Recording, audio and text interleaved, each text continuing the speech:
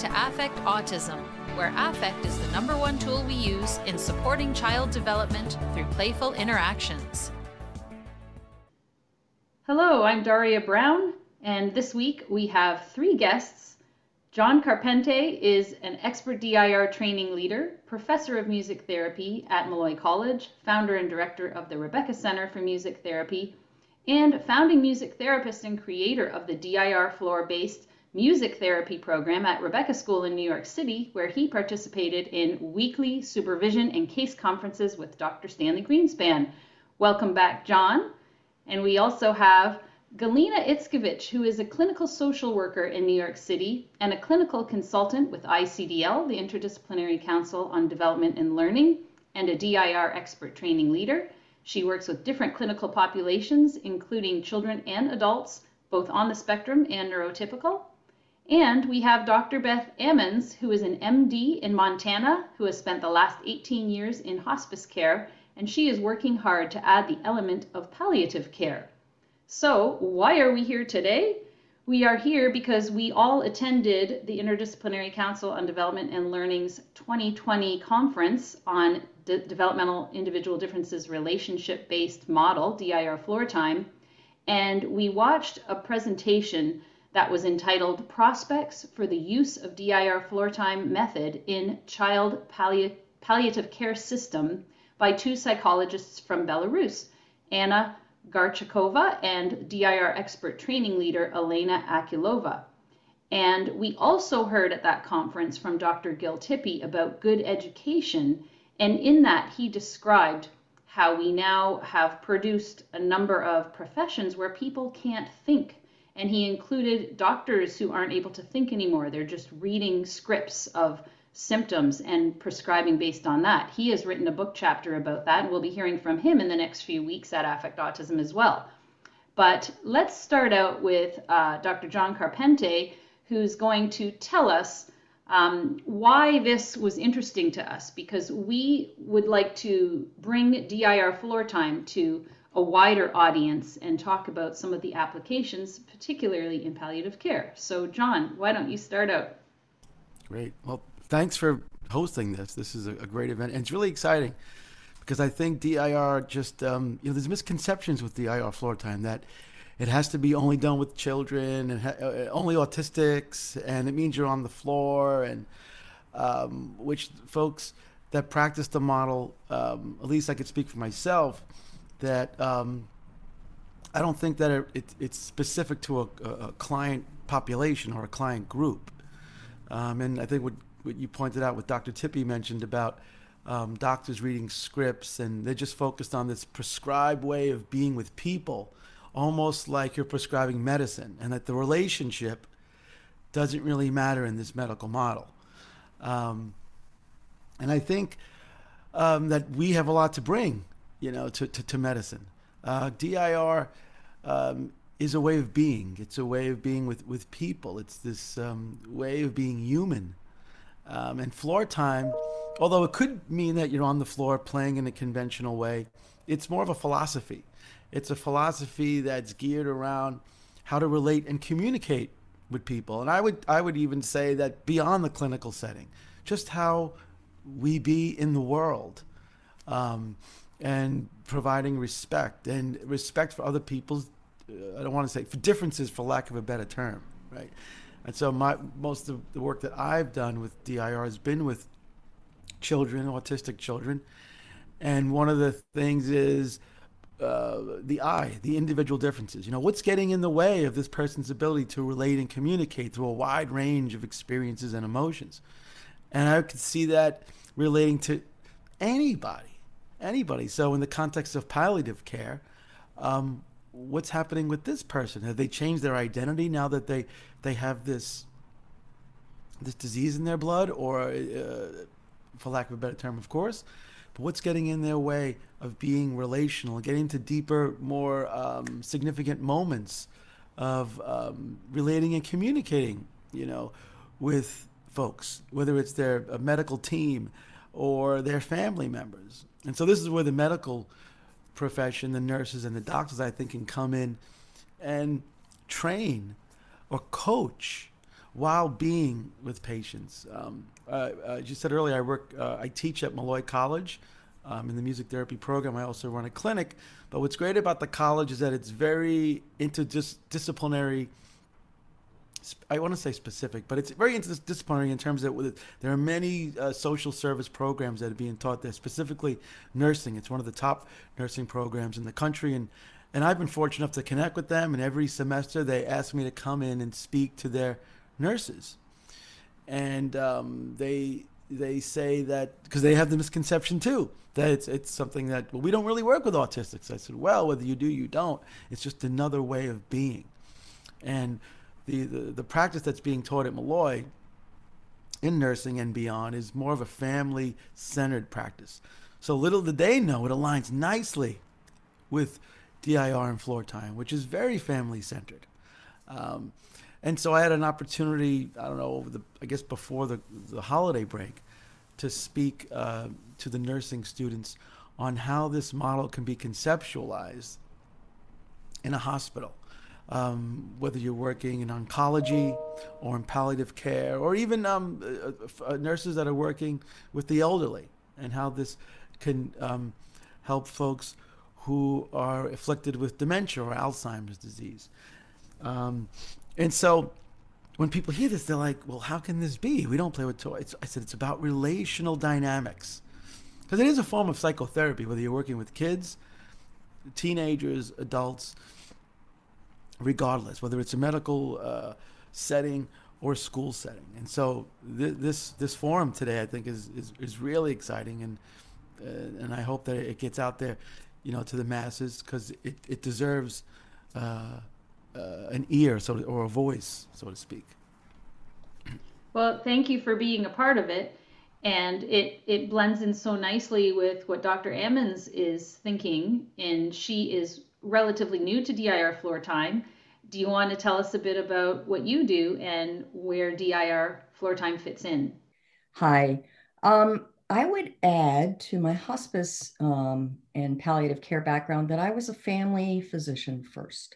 I've been a family physician for over 30 years, and I chose that profession because I love working with families, and the dynamics within the family make or break circumstances of care level.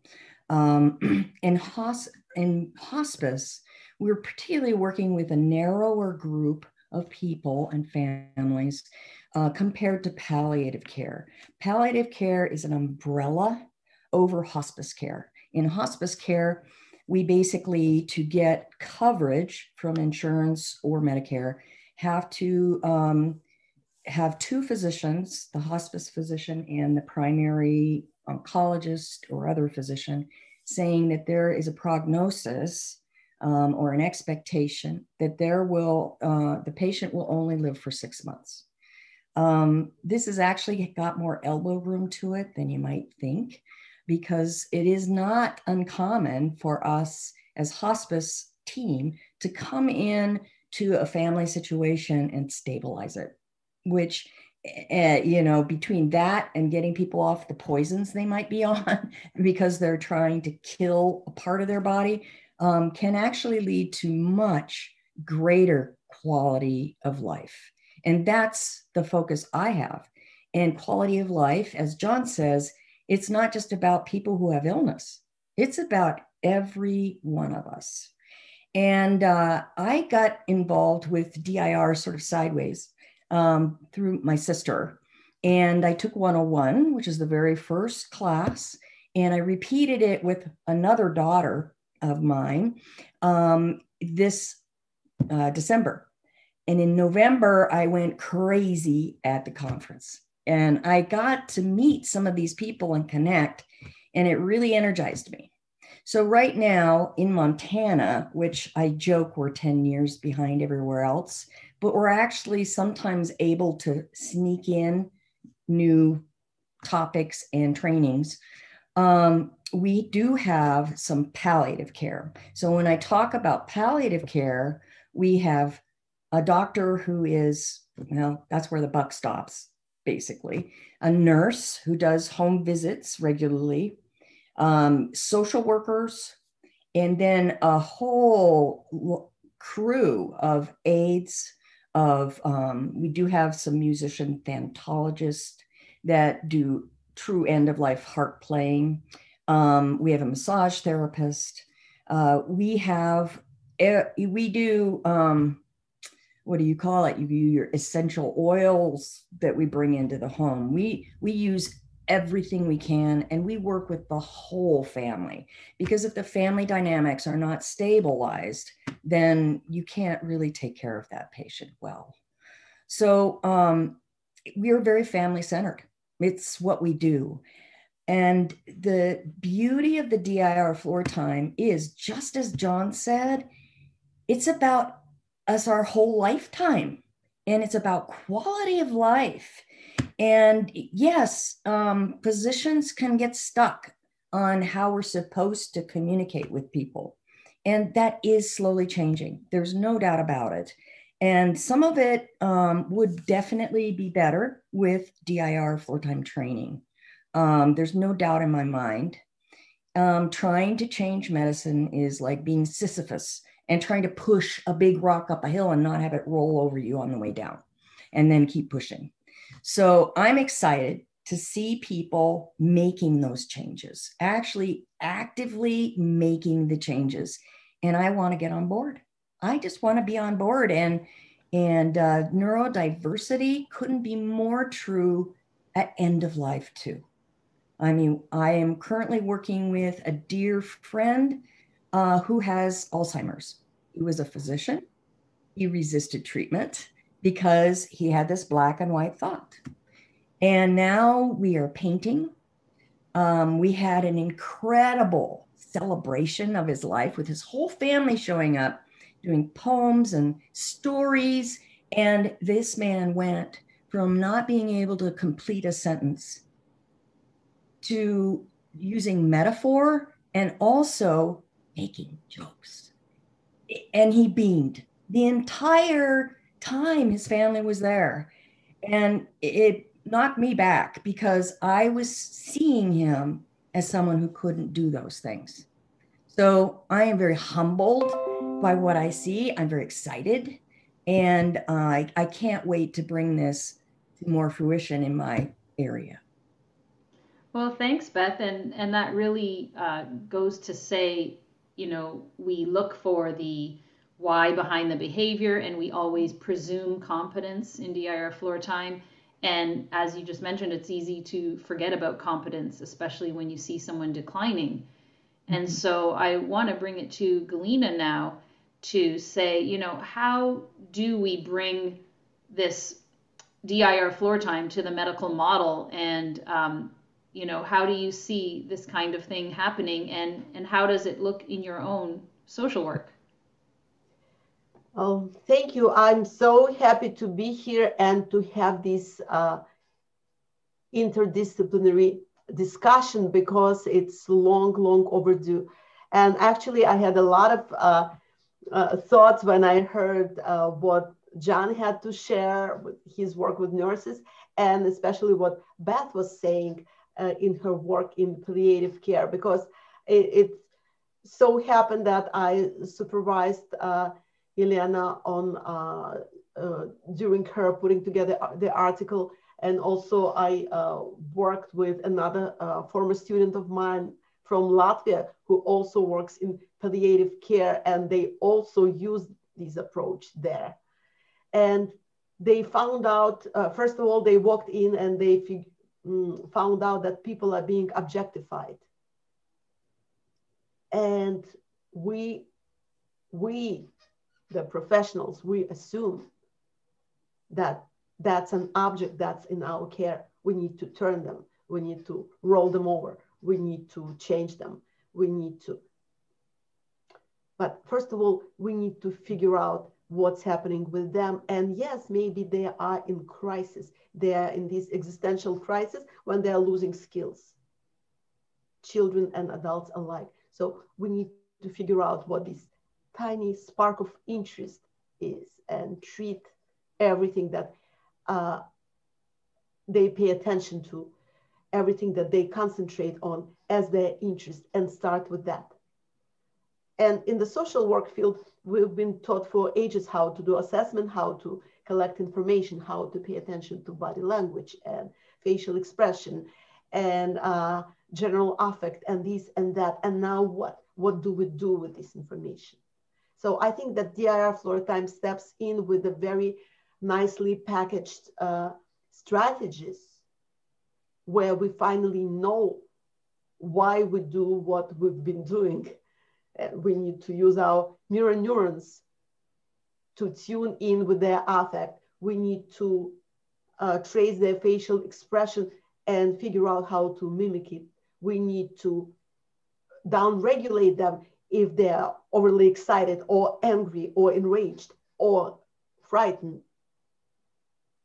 And how do we do it? DIR offers all of that. So to me, it's like John said, it's the way of life. It's the whole professional philosophy that will seep into other areas. But it's really important that we work together and we work on it as a team, and we can really make it happen with this holistic approach to a person, and also learning from other professions. And what I heard you describe there were a few of the key principles of DIR floor time, which is meeting the patient where they're at.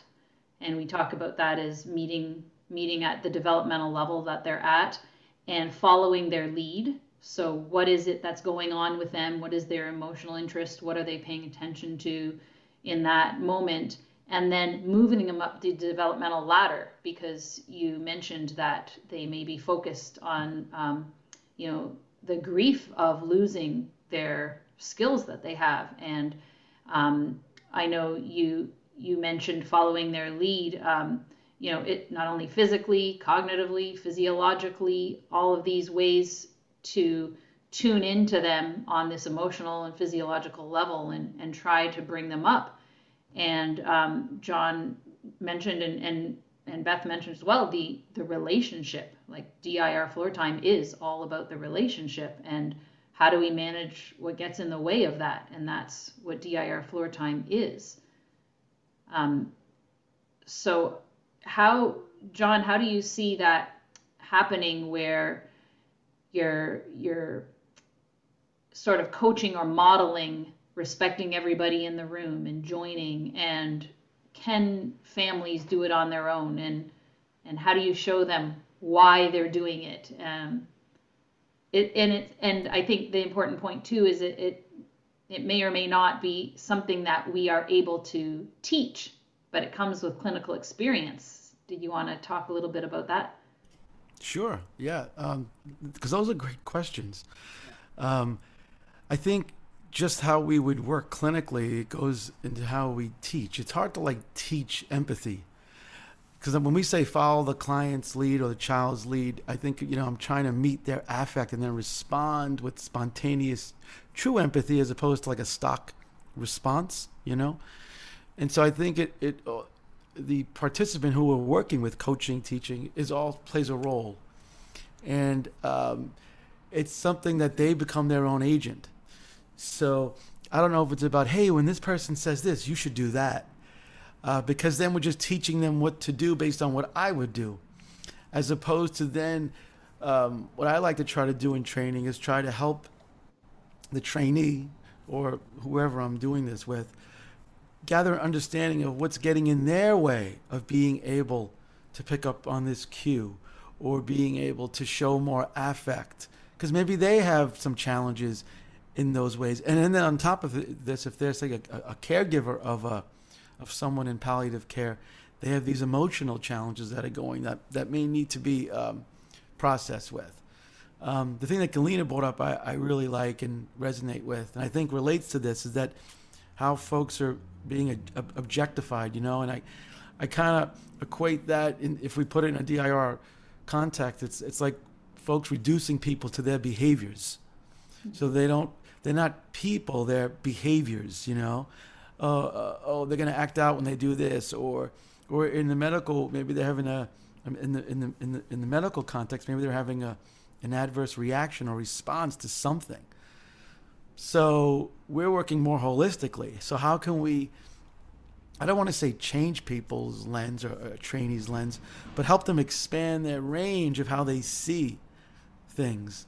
And can they locate themselves differently, to see it through this lens or that lens, because we want to make sure we're responding, not reacting, and that the response is not based on our own need as a caregiver or a therapist, but the need of whoever we're working with, if that makes sense. So teaching this, I think I think instead of DIR, it should be RID, right?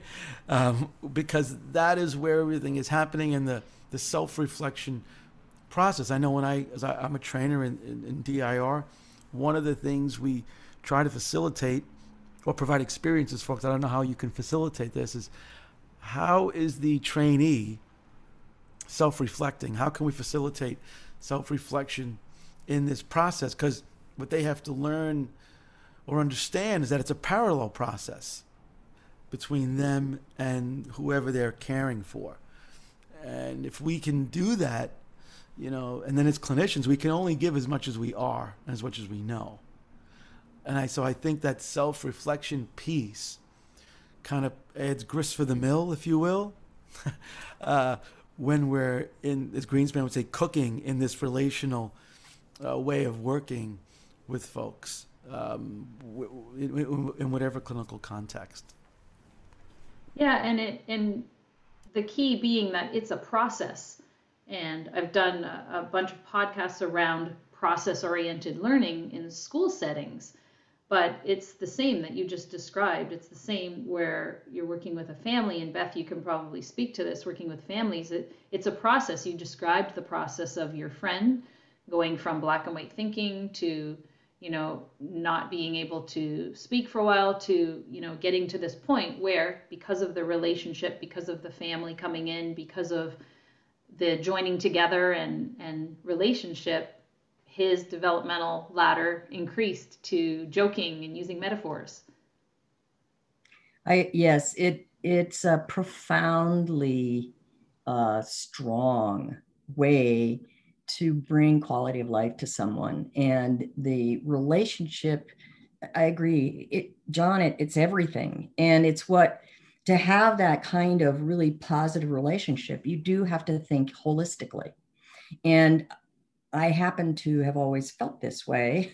So I'm an easy person to jump in and say, yeah, let's do this, but it's going to take some strategy, so to speak, to bring it to everyone else. However, one strategy is, when I was on call last weekend, and it was a rodeo, I called it, is it was really challenging. We had really sick people and poor communication from the hospitals, and the nurses were in the crossfire. I floor timed them. I helped them regulate. I was regulating myself because it was overwhelming at times. And it's very profound. And being able to see how powerful that is in my own life, in both personally and professionally, that's part of that reflection. And that's part of the power of it. Because I just think that in medicine, we are changing. When I first graduated, got my MD 33 years ago, a lot of my training was more, as you say, an objectification, but more an identification of somebody by their disease. Certainly not a holistic look at them. And I have never felt like that's the way to take care of people. So I'm fortunate enough to have years of experience as a family doc and as a hospice and palliative care doctor. And I really get this, and I really believe in it.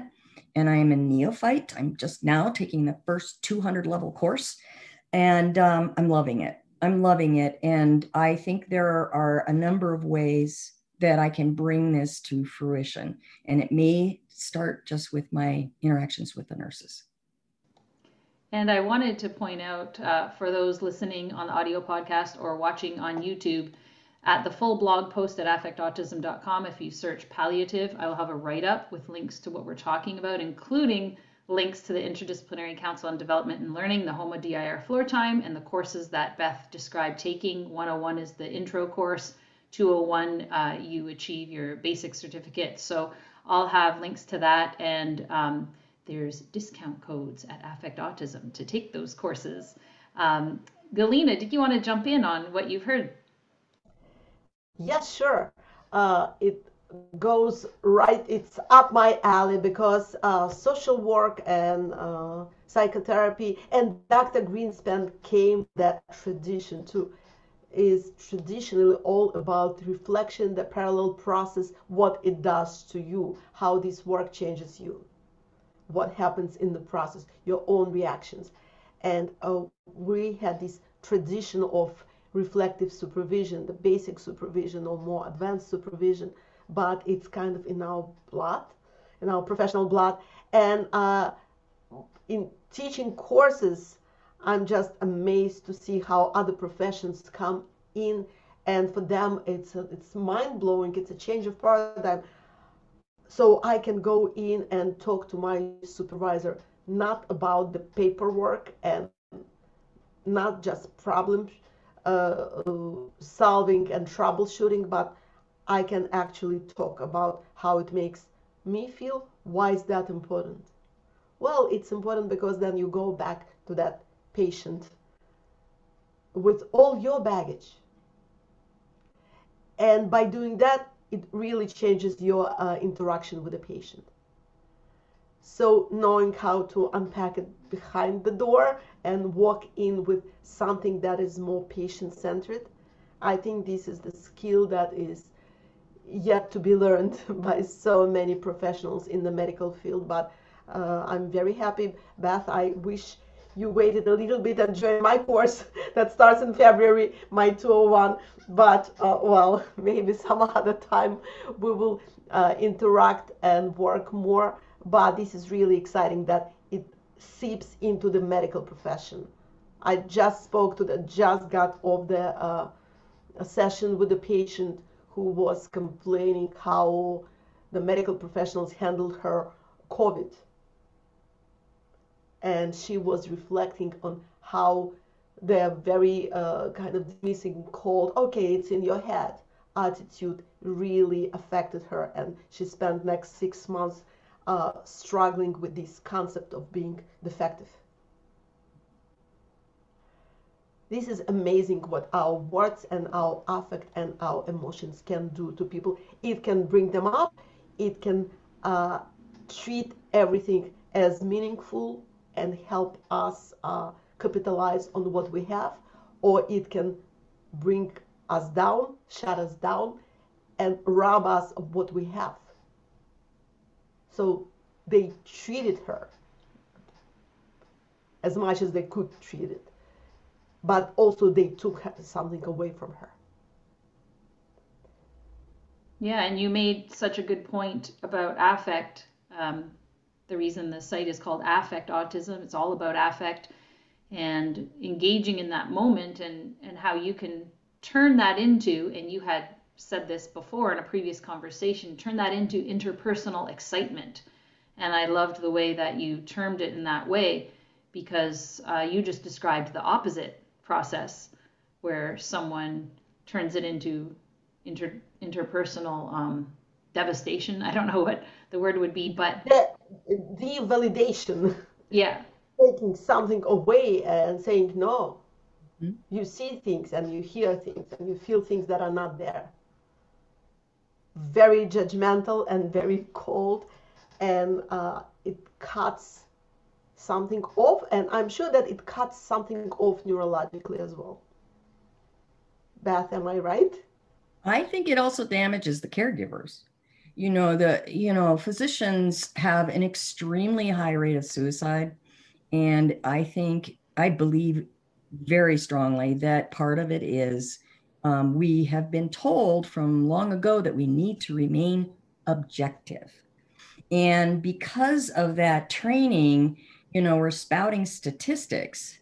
And when I was teaching in a family medicine residency, They weren't being told, wait, watch, and, get in there and see where they're at and join them. Not in those specific words. However, one of the reasons I taught was I felt that this was somewhat missing from my training. And the greatest difference I can make is when I work with young doctors and also nurses.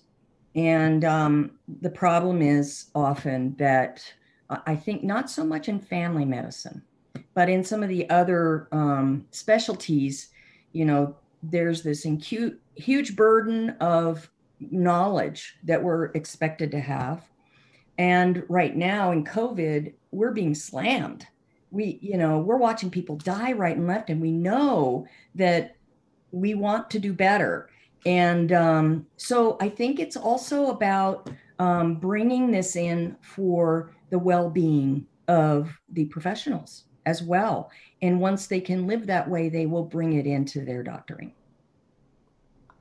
Absolutely. People need to figure out how they're going to replenish what they have, especially when they have so little with COVID. They have little to offer. Where do I go? Where is this resource? So Floor Time, DIR Floor Time offers that resource. That's how you can get recharged and come back with a little bit maybe, but come back with some emotional energy, come back with ability to tune in and work with the patient where the patient is at, and also work with the family, because families in crisis, they also need us. Yes. Maybe more than the patient sometimes, because like you said, and also in your line of work, you cannot probably do much for a patient, but you can do so much for the family. So the family comes in with a different attitude and different resources. Yeah, we try to keep a really broad look at things. And because we know that how the patient is doing is reflected in the family and vice versa.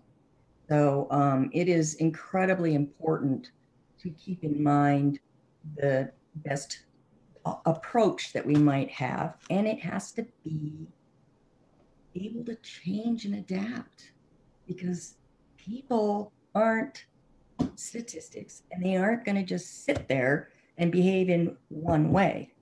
And so part of it is, if we better understand why these things are happening, then we can better respond to them, which is what we want to do. I have incredible respect for hospice, my hospice team, and we meet once a week and review patients, and we all put in observations and suggestions. And it is the best medicine I've ever practiced.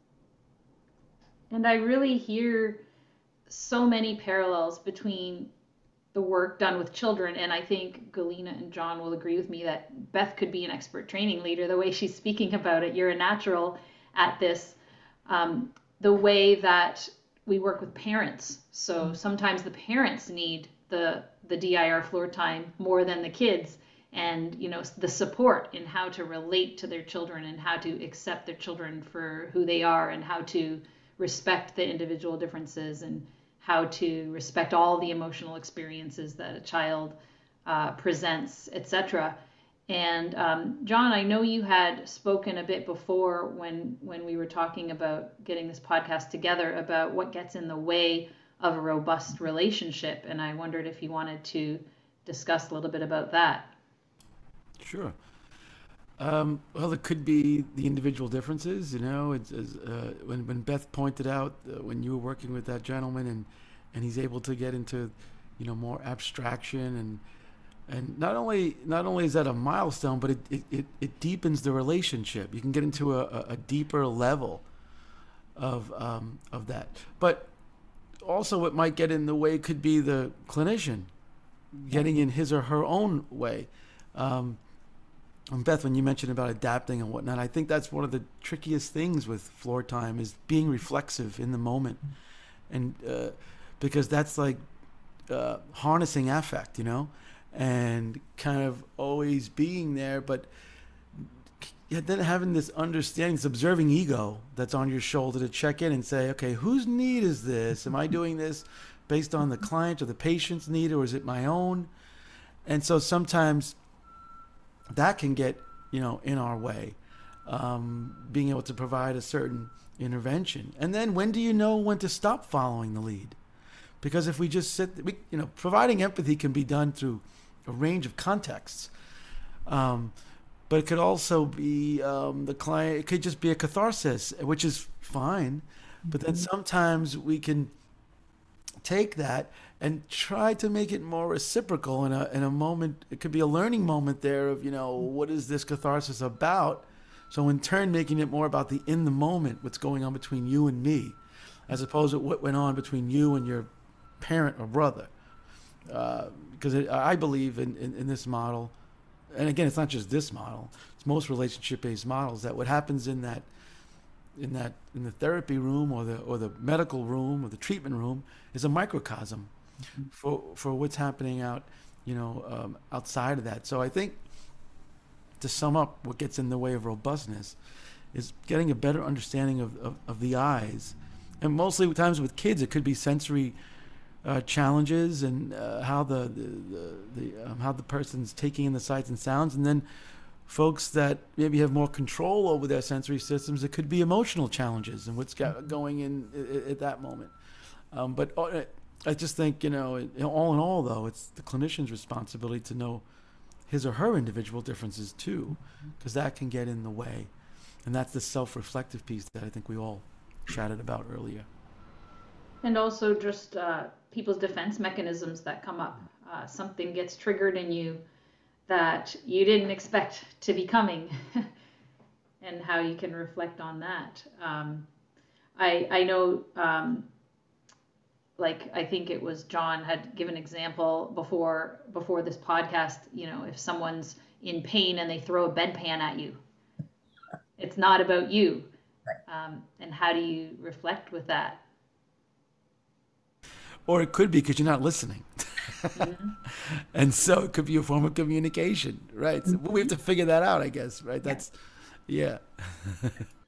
And not all defenses are bad. There are times when it's how someone is sort of holding on to their truth. And I think it's really important for us to understand that their truth is important, and we're not going to correct them or somehow try to get in their head and prove we're right and they're wrong. And I think that's part of the sticking point for a lot of physicians and nurses. I think our training still puts us in that role of being the expert, when in all truth, every pregnant mom and every baby that I took care of for years and years, I would say you are the expert on what's happening for you. And unfortunately, that doesn't always happen. And it may be time, you're getting crunched, you have 10 more, 15 more patients to see. But I do think there's ways to relate that can adapt to that. Again, adapting. Well, it couldn't, you said the most important thing here, and I want to second it, that yes, parents are the experts. And yes, sometimes we start to treat parents without them asking us to treat them. So this is really important to remember the boundaries and to know that they did not come here to be treated. They came to explore with us how their child can be helped. And this is the road of exploration, not treatment. And not every treatment needs to be about breaking something down. Like you said that defense mechanisms, yes, they're like a storm door. The defense mechanisms defend us. Yeah. We need them. Like we need some anxiety in our bodies. That's our survival mechanism. We need some of those things. And it's a very delicate dance, how we balance it. And it's not a nice way to, come running for help and break somebody's storm door. They probably won't be happy to see us. So we need to find some other ways of getting in and helping them down there. So working with the defense mechanisms, not against them, not breaking down, and not breaking down parents as we try to help children. And bringing hope to the situation. I think often that is not a focus, or it's a focus in a way that, doctors are like, well, the prognosis is, X, Y, and Z. But I have seen over and over again in my work as a doctor that hope is powerful. It's powerful. It allows change and adapting for all of us. And I think that's an important key. I think to piggyback on that, I think hope and empowerment, especially, I can use my own experiences when I go into a hospital and you feel so helpless because I don't know medicine, but I know people, and I know what it's like when I feel connected with someone, a doctor or whatnot, and so that in itself, at least in my own experience, kind of empowers me, where I have control over something as opposed to, because I think there is a hierarchy, and it's utilized in the hospitals, not everywhere, but I think that happens, and where the patient is down here, and you saw Patch Adams, right? Come on. that Patch Adams is the epitome of this, and folks watching this podcast, I don't know, I'm dating myself, but it's really all about that, that you can be with patients in a more level playing field and still provide them with the medical care. And it's not about fixing them, because they don't need fixing. They just need some patchwork in an area that they can't, fix themselves, so to speak. But it's this process, of, I'm going to be with you along these lines, and how can I empower you during this process? Yeah. I love that, John, because one of my mentors over the years was Dr. Rachel Raymond, who's done some amazing work training physicians and nurses and working with patients. And, one of the cornerstones that she teaches is called generous listening. And that generous listening is put that whatever's in your head behind a door and really be there, really be present. And recognizing also that your stuff gets carried into the exchange if you're not paying attention. And she has 2 books that are just remarkable, and I give them freely to all my professional friends. And let me just loop in to say, Dr. Costa and I had a really good conversation about this a few podcasts back as well, about the reflection and how that stuff creeps in, and that needs to be part of the process and the training of professionals. Yes. And I mean, you guys were speaking about the hospital hierarchy, and the first thing I think about is the school hierarchy. I worked at the Ministry of Education, and you have, the students should be the priority, and then, the teachers may or may not think they know better, but then you have the people at the Ministry of Education, and it's in the States, it's the Department of Education, we're creating the policies and we're mandating what the teachers need to do, and you have these hierarchical struggles when all of the things that are most important get lost, and it's the patient or the student. Mm-hmm. I also wanted to loop back to a podcast or a blog post done that I'll link to in the blog a few years back about how DIR floor time is aligned with patient rights and the neurodiversity movement. So that was another blog post that we can link to. But before we wrap up, was there anything else? We covered so many different areas, but I think the larger topic and idea is, how do we integrate the DIR model into the medical field as well? We're already trying to do it in the world of autism, where Dr. Shanker is already trying to do it in the world of schools with his self-reg, and how can we move it everywhere, but especially in this field of medicine, and as Galina pointed out, where Dr. Greenspan came from as a child psychiatrist. Yeah. So any last thoughts? I think that Beth just mentioned something that can be the last thought, is listening. I think Columbia University Medical School has this program of narrative medicine. At which university? Columbia. I think okay. Columbia University Medical School has this program. I'm not sure, but most likely. And yes, this is the shift. To be able to sit in with the patient and listen to the patient's story. Yeah. Not the silent patient. Yeah, in education, it is being pursued, especially I think in family medicine. It's sort of a natural fit there, but it's difficult. And part of the difficulty is the incredible demands on the young doctors. You know, how much they have to learn. They're on the hot seat. They're missing lots of sleep. And so when I was teaching them, one of the things I focused on is helping them regulate, because I felt that if they could regulate, then they could bring that in the room with them, with the patients. Yes, and maybe that's the way to change eventually, one day, to change and humanize the entire system. I started my career in a hospital. I know what hospitals are like. It's very demanding, very fast-paced, and it's very easy to lose the patient along the way. Very.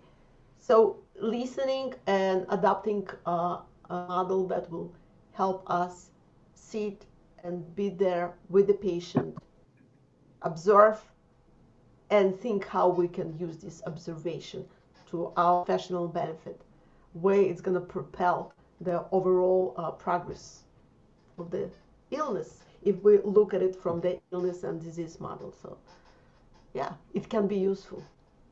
I think on a practical level, when you mentioned Derry, how to make this happen, I think things like this podcast, I think awareness first, because I think DIR is synonymous. It's with kids with autism, and I think the trainings then should focus on things like this, because that's going to attract people that work in the different, say palliative care, hospice, or oncology, whatever it is. Because I just think people just have this one way of thinking about DI, and they should. It's our job, really, as the professionals, to get it out there. We have to do a better job. And now that, Beth, that you brought this, that you initiated this talk, that's great. We need more folks within your discipline to come and do the trainings, and then become a trainer, and then create a course. But I think on a practical level, that's probably, possibly one of the avenues that we can take. And I know it's exciting for me because I've always felt this way. But my clinical practice, although I've had experience in hospitals and working, with different populations, but for over the past 20 years, I've been with kids and adolescents. And so I don't know the medical field as well, or these other areas, but I do think that it crosses through disciplines and crosses through clinical populations because of the essence of the model. So if we can get it out there and just create more awareness like we're doing now, that could be a good start. It's exciting.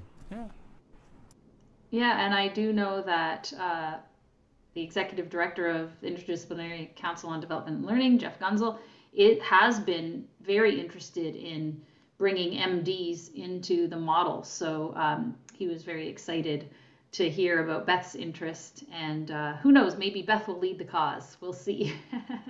We'll see. I crawl around on the floor at 62 with my 13-month-old grandson and have a grand time. I'm up for it. Well, thank you guys so much for being here today.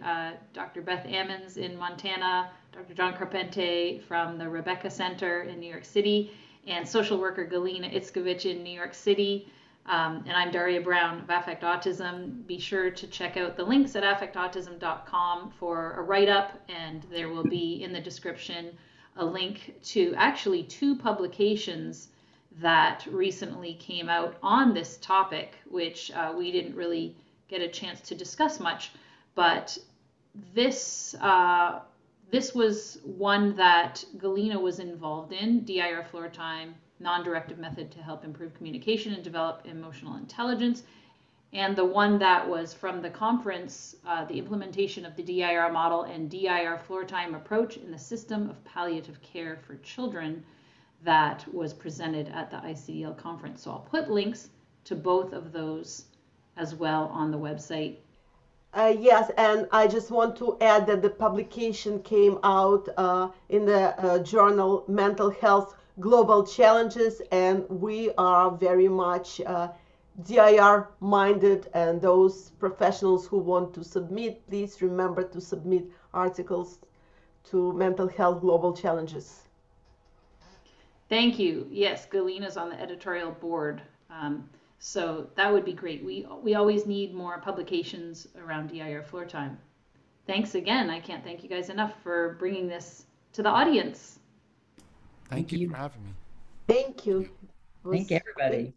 If you're a caregiver looking to implement your own floor time approach, please check the ICDL parent website at the Interdisciplinary Council on Development and Learning for a virtual floor time consultation or for the weekly parent support meetings. We aim to help you implement your program at home using the Developmental Individual Differences Relationship-Based Model, or DIR, taking into account your child's developmental level, their individual differences, and using your relationship with them to help promote and support their development. Until next time, here's to affecting autism through playful interactions.